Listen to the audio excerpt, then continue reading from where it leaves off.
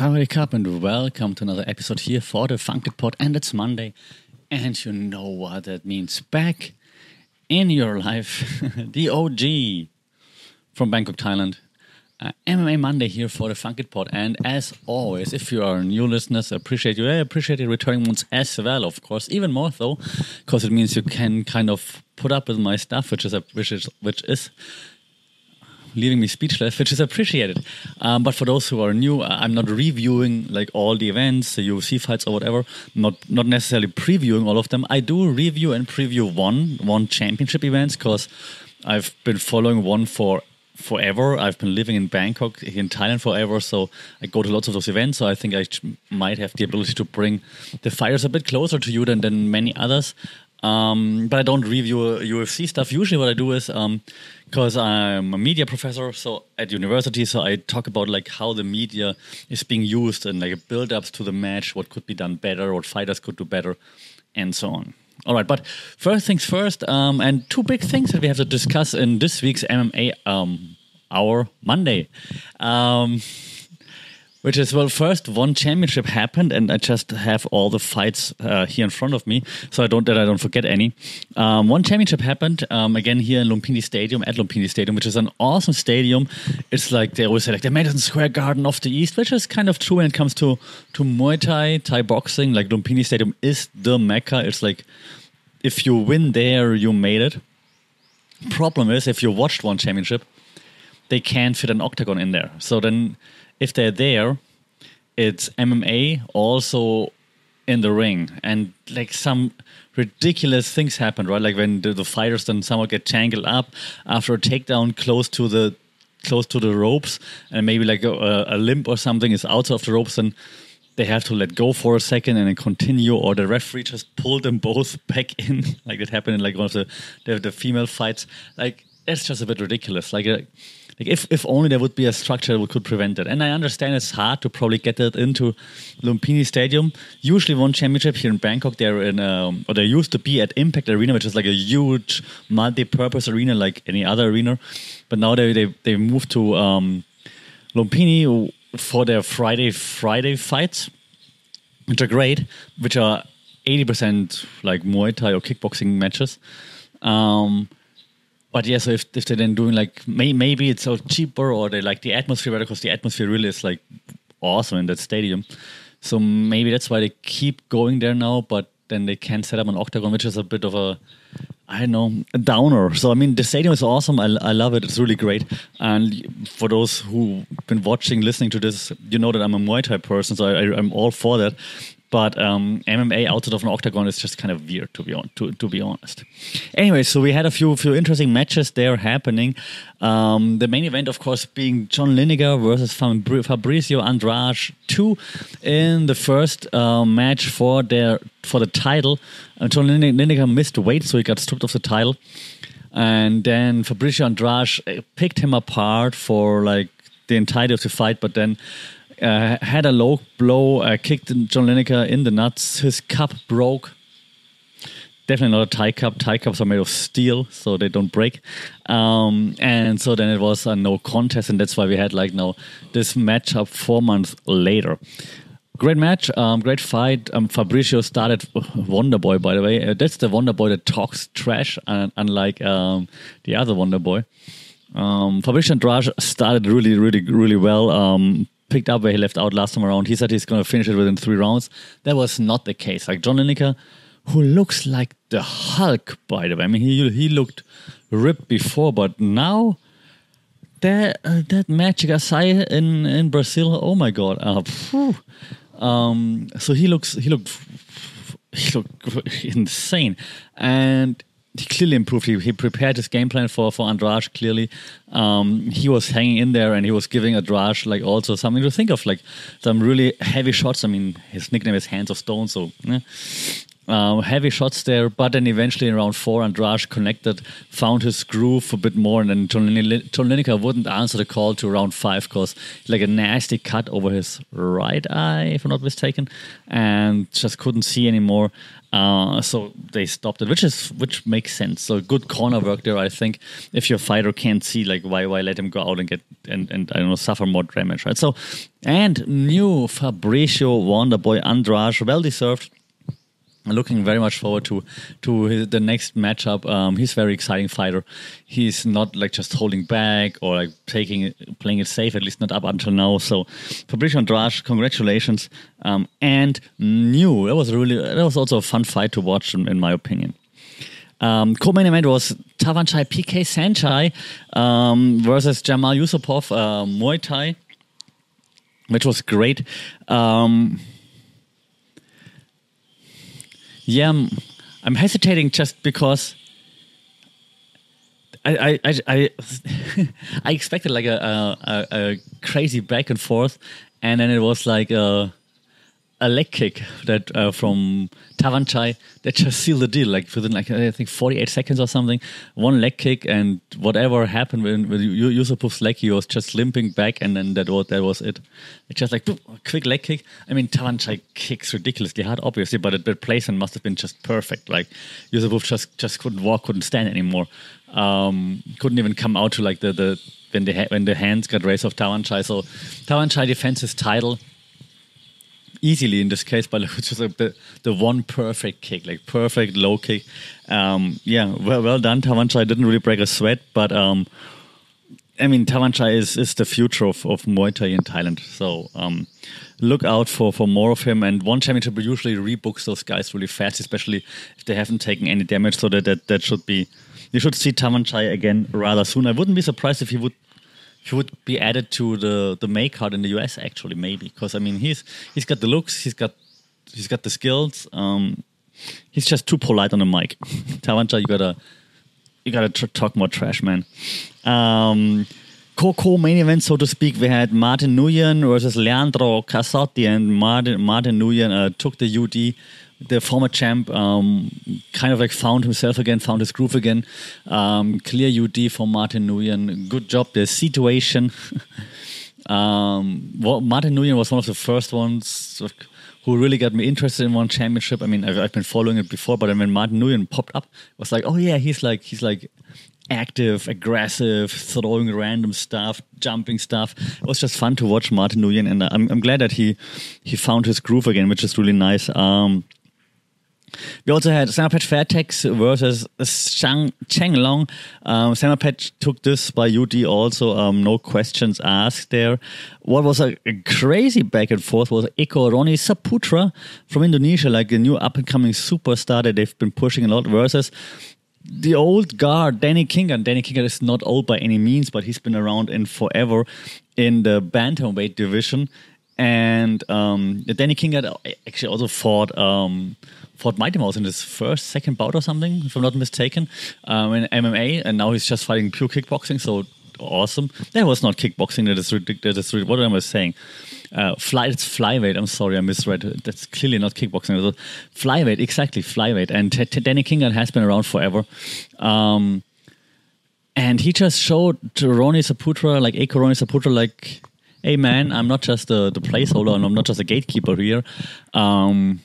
He in the beginning, Eko Roni Saputra like was bullying him a little bit. You're like, oh shit, he's like so much more powerful. But then Danny Kingan adjusted, tripped him, took him down, which is usually Eko Roni Saputra's game, and then clearly won. I mean, it was fantastic. It was a great fight, great adjustment, but Danny Kingan. I'm glad that he got the decision because he was clearly winning rounds 2 and 3. So yeah, fantastic. We had Daniel Kelly versus Aya Kamura. There was also no wiggle room. That's what I'm trying to say between Daniel Kelly and Aya Kamura, UD round 1, and we had also Andrei Stoica versus Francesco Chaya. I'm just scrolling a little bit because where is it? Oh yeah, here it is. We had also Adrian Matthijs, which was great because Adrian Matthijs has been around for a bit. Then I haven't seen him in a while, and now he's back against Xilang Shaxi from China, and he went out there and went right after it. Like Adrian Matthijs just went after it, and just landed like some huge shots and took out Xilang Shaxi. In round one. That was pretty cool. Like, I've seen Adrian Matthijs like a few times. It's just nice to see like an OG back again, reinvigorated if you want to. Overall, it was a great. Like I say that sometimes, right? Like people tell me I hate on one because sometimes I leave like snarky comments or I criticize that they never tell us how they make money. But the events themselves are nice. I mean, they're cool. Do they have to give out like a buttload of free tickets to fill the arenas? Yes, they do. Does it take away from the awesome fights? No, it doesn't. So the fights are fantastic. So if next one fight night, I didn't even review the fight night now. The fight night that always happens Friday nights, evenings here in Asian time, Southeast Asia time. The pay-per-views usually now happen like Saturday morning here in Asia, Friday night in the US. Yeah, so if you have a chance to watch it. If you have a chance to go live. It's fantastic. And yes, there are free tickets everywhere. So go. It's fantastic. So I'm not hating on one championship. One championship has awesome fighters, awesome events. It's just a bit of a dodgy business, but that's not a fighter problem. So the fighters are fantastic, and I can't wait for the next event. And I also can't wait for the next pay-per-view. I'm going to watch the Friday fights on Friday. I'm going to watch the pay-per-view, which will be then showed or will have the return of Anatoly Malikin, for example, versus Archambault to unify the heavyweight titles. Gonna be awesome when Malikin just destroys Archambault. Unbiased journalist here as well. So one championship, the fights are awesome. The events are cool. The rest up in the air for debate, but the events and fighters are awesome, so check it out. Okay, enough of the review now. We will have another review done next week when I will review the Friday fights again. But this week we also have, of course, to talk about UFC. Why? Well, because it's happening. The return of the Mac is happening while my Notes app is crashing. So thank you, Apple, for making this Notes app so stable. But okay, maybe I don't even need the notes because we all know what's happening, who's coming back. It's the return of the Mac. It's the return of Jon Jones. Jon Jones versus Ciryl Gane. And again, I'm not previewing it and I'm not going to review it, but I'm going to like focus on like the media. And I mean, Jon Jones has done quite a bit of media. He wasn't on DC and RC as far as I'm concerned yet. Even though he said he's cool with DC. Also, I don't follow DC and RT anymore because, quite frankly, DC is... I can't handle DC anymore. I'm very, very sorry. Yeah, I don't... I just can't. I just... He says he's unbiased, but he's clearly not unbiased. And I don't know. Like I find myself agreeing with RC even more and appreciating RC more than actually DC. So, yeah. I'm sorry. So, but for Jon Jones' return, so what the UFC is doing great, of course, like all those sound bites, those trailers, like he's back, and then the Joe Rogan stuff, like in between when Rogan screams like he's the GOAT and all those things, which is true probably. So the UFC is great with pay-per-views. Like last year, I criticized that they don't promote anything besides the pay-per-views, not even everybody on the pay-per-view. But in this case, of course, all eggs in Jon Jones' basket, of course. They could promote Ciryl Gane a bit more. Ciryl Gane could also do a bit more, to be honest. Like I haven't seen Gane on many outlets yet. I haven't seen any posts of his. So he could do more there. He could be like, it's his destiny to take down Jon Jones and stuff like this, and not just like, it's my time. It's a bit boring because everybody says that. But the UFC is pushing that event, of course, a lot because that's what's going to make them money. Jon Jones so far also has like not messed up yet, so good for him. He's been on like a few outlets with Okamoto, Okamoto, not with Okamoto, Blackamoto, Brett Okamoto. Damn it. which is fine. Hasn't been on Ariel for some reason. Other than that, yes, it's a classic. It's a classic build-up. I'm a bit disappointed because I think you could still do more with it. You could like be more theatrical with it. You could like hype the importance more. What they're trying is they completely ignore that Francis Ngannou exists. They're like, yeah, Cyril Gane has been dominating in the countdown video. Like it says, like Cyril Gane has been dominating the heavyweight division for the past years. Has he? Has he? When? When he got lucky against Taito Iwasa? When he got taken down by Francis Ngannou on one leg? When did he dominate? Not to say he's not awesome. Of course he's awesome, right? And of course he has like some dominant victories. But has he dominated the division for years?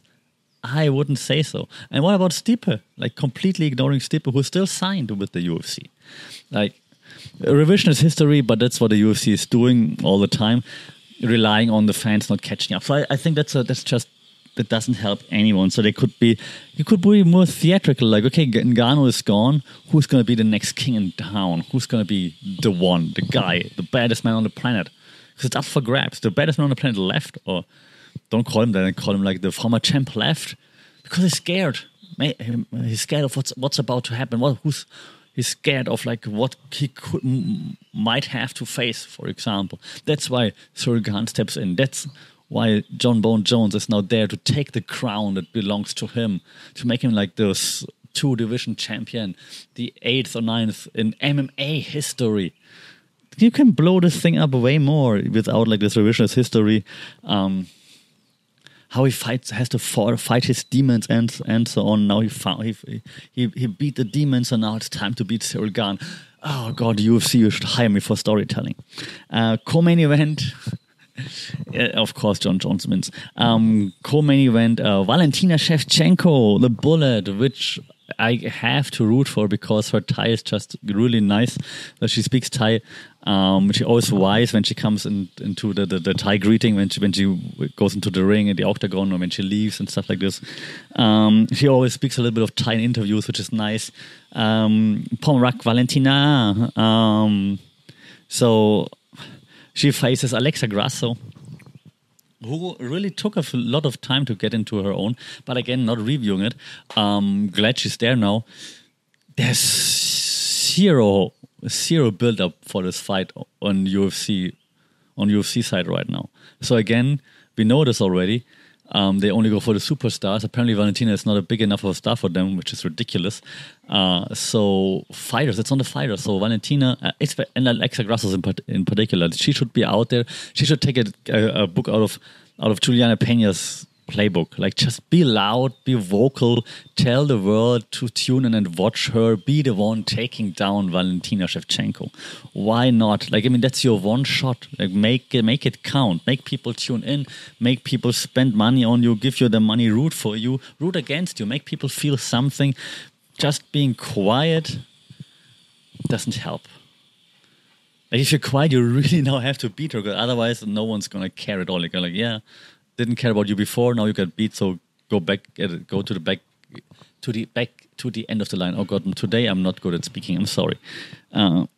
But yeah, so Alexa Grasso should do way more. Valentina too, but she's a champ, so whatever. But Alexa Grasso should do way more media there. We also have Jeff Neal versus Shavkat Rakhmonov. And I like Jeff Neal, but yeah, it's Shavkat time, obviously. None of them is anywhere to be seen in the media. Also ridiculous. Same goes for Mateusz Gamrot versus Jalen Turner, of course. At least Jalen Turner is like somewhat vocal on social media, which is good for him. Gamrot, not. And he speaks English quite okay, I think, if I'm not mistaken. So, yeah, why is he not more vocal? So again, I'm blaming not only the UFC, because the UFC always does it, but I'm blaming the fighters here as well. So the Turner is like 7th ranked Turner, 10th ranked Turner is the one that makes some noise, at least a little bit on social media or on media, in interviews and so on, which is good. Gamrot doesn't do anything. And the featured main event, the first event on the main card is Bo Nickel versus Jamie Pickett. And of course, at least Bo Nickel is at least vocal out there, giving Pickett props, but also telling the world that he's going to dismantle him. And that's what you want to hear. And he's a highly touted prospect, so of course he has to do that. Prelims, we have Cody Garbrandt versus Trevin Jones. No offense to Trevin Jones from Guam. I have not heard of him before. Cody Garbrandt also being completely quiet, which is fair based on his previous performances. But dude, it's probably your last chance to turn your career around. So and those fighters all have names, and they don't do. You have Derek Brunson versus Dricus du Plessis as well. I didn't even know that. Derek Brunson at least is trying to be funny on social media, which he is not, but at least he's vocal there. Dricus du Plessis, DDP. Also haven't heard much of him, but it's a quick turnaround though, which is good for him. But he should be more vocal too. He's funny in interviews. He's very confident in interviews. So why not put yourself out there a bit more? Same goes, of course, for Viviane Araujo versus Amanda Ribas. Amanda Ribas is only number 15 now. I'm just seeing this here. Oh God, Amanda, what happened? Amanda Ribas has an active social media account, but could also do more to hype fights. Same goes for Julian Marquez and Marc-Andre Barrio. I don't know Marc-Andre Barrio. Julian Marquez really missed the train, the bus, missed all the public transportation with his Miley Cyrus thing there. I would have been so jealous if that would have worked. Yeah, so that's really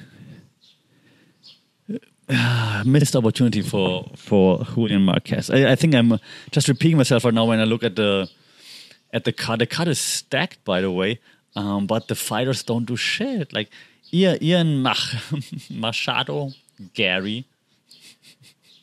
I'm sorry, it's just funny that he uses his double name.